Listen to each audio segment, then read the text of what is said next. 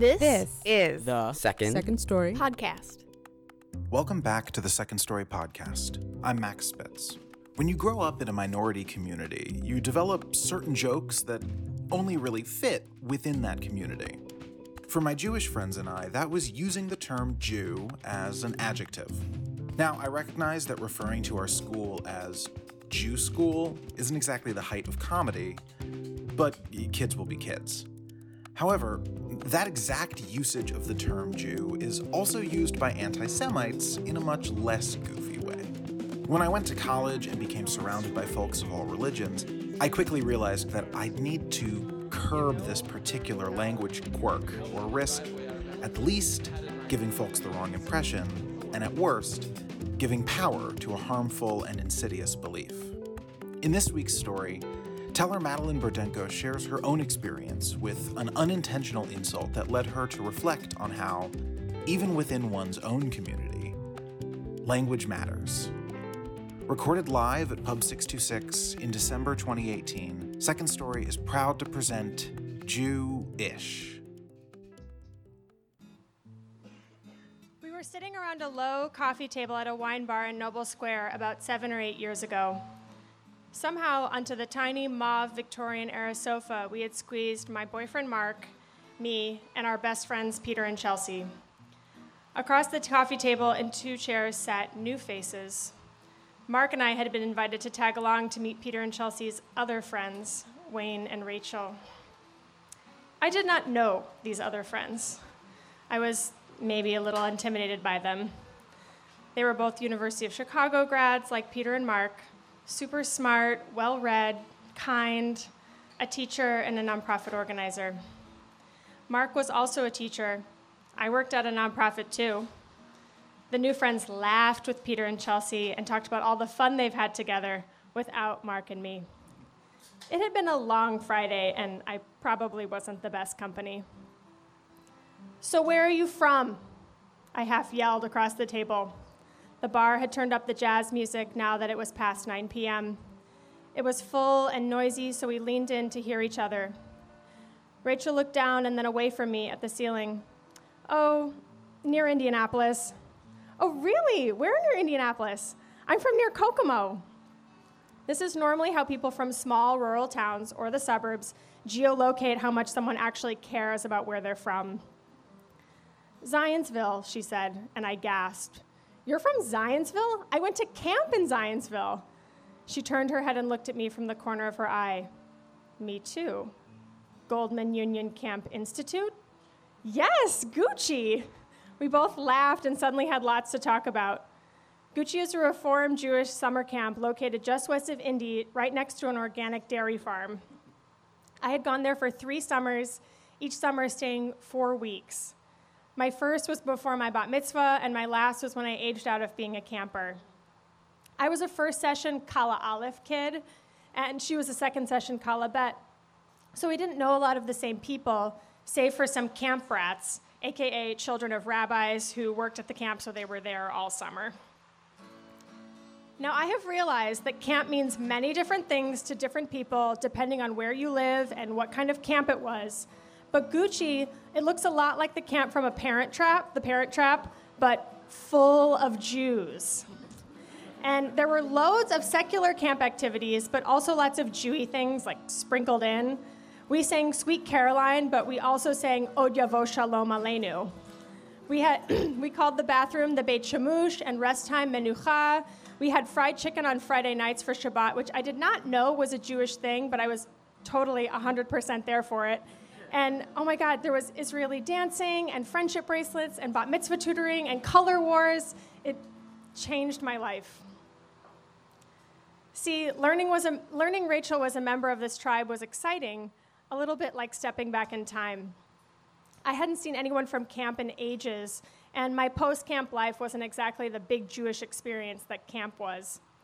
When I told Rachel I was from near Kokomo, a city of about 50,000 people, what I meant was I was from a tiny town of 2,300, about 10 miles east, surrounded by corn and soybeans on all 4 sides. To be fair, Kokomo is also surrounded by corn and soybeans on all sides if you zoom out far enough, And so is most of Indiana, but maybe that description doesn't actually help much. But imagine a town with only one stoplight, a high school graduating class of 98, my family the only Jews nearby, and after Kokomo, where we were part of a small synagogue, maybe a 50 to 100-mile radius before you met another Jewish person. And this may not have felt like a big deal in the day-to-day, but because my family didn't keep kosher or strict Shabbat rules, but bump up to a holiday, and there it is. And in my public school, turn a corner, and the Fellowship of Christian Athletes was having a meeting in the cafeteria. Look the other way, and Mr. Nicholson is leading the Lord's Prayer to start class. Mr. Heck, the history teacher, had a giant quote on the back wall referencing something George Washington said about God once. Growing up in the age of WWJD bracelets, I fielded a lot of questions about my Jewishness. So, you're Jewish? Yes. So, both of your parents are Jewish? How did they, find each other? This was a typical and fair question, as I was the first Jew most adults, let alone children, in my school had met. Well, I'd say, my mom is Jewish and my dad isn't, but in Judaism, if your mom is Jewish, then you're totally Jewish. People would say, oh, and nod with raised eyebrows. I clung to this answer for the rest of my childhood. And my family affirmed this belief for me as I grew up. The small synagogue we went to in Kokomo had maybe 10 to 15 families. That synagogue was comprised of folks who had come to Judaism from a bunch of different paths. Families where a grandparent had been Jewish, families where the father was Jewish and the mother was supporting the rest and exploring this part of their heritage. Even one Christian family where a teenager was wanting to convert.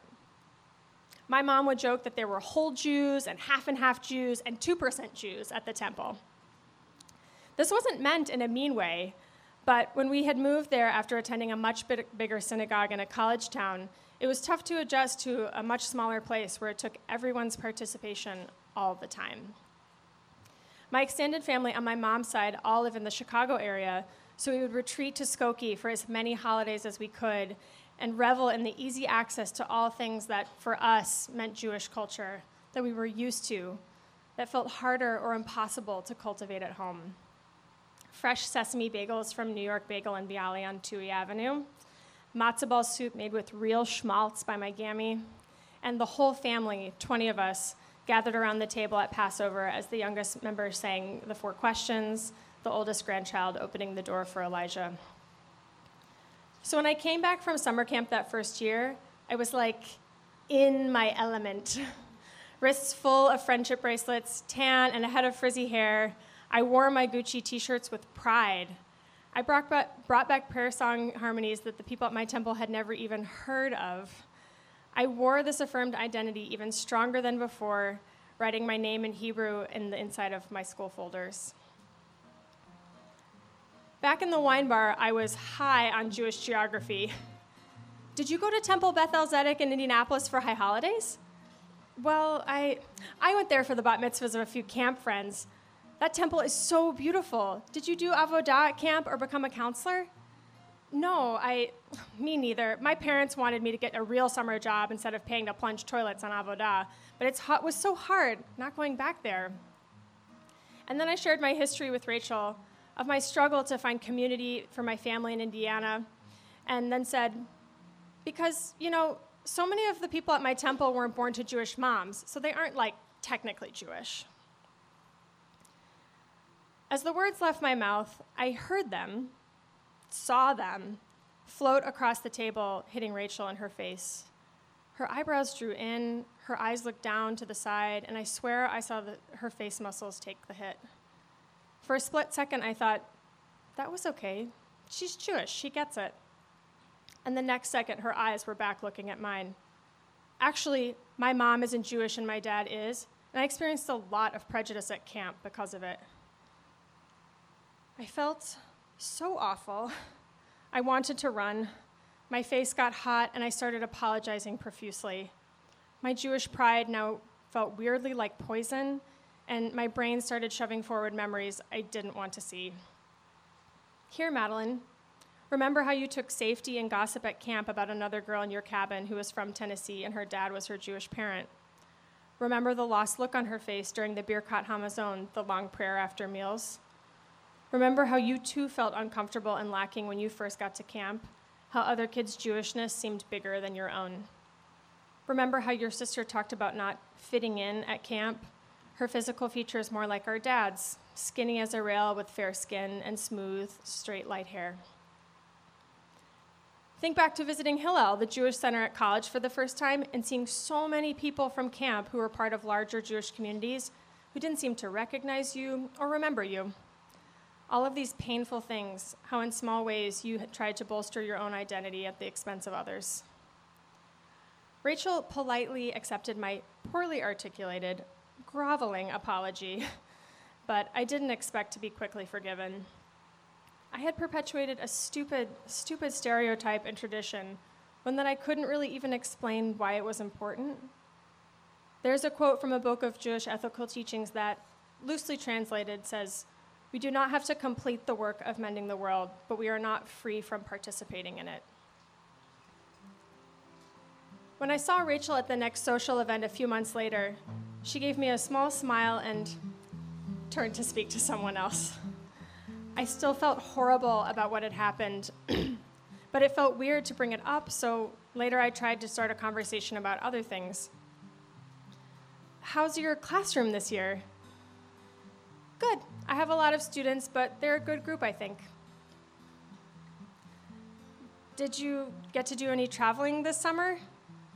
"We went to visit Wayne's family on the East Coast. It was nice."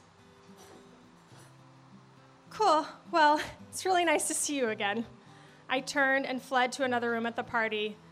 I don't know about you, but I could not tell much from this. Did she hate me? Did she even remember what had happened? I don't know. Maybe she was just a decent human who didn't know me that well. I'm still grappling with what I thought I knew as a common language among Jews, a language that can actually be very isolating. Instead, I'm learning that I should just start from a place of kindness and listening, regardless of our point of origin. I think mending can happen there too.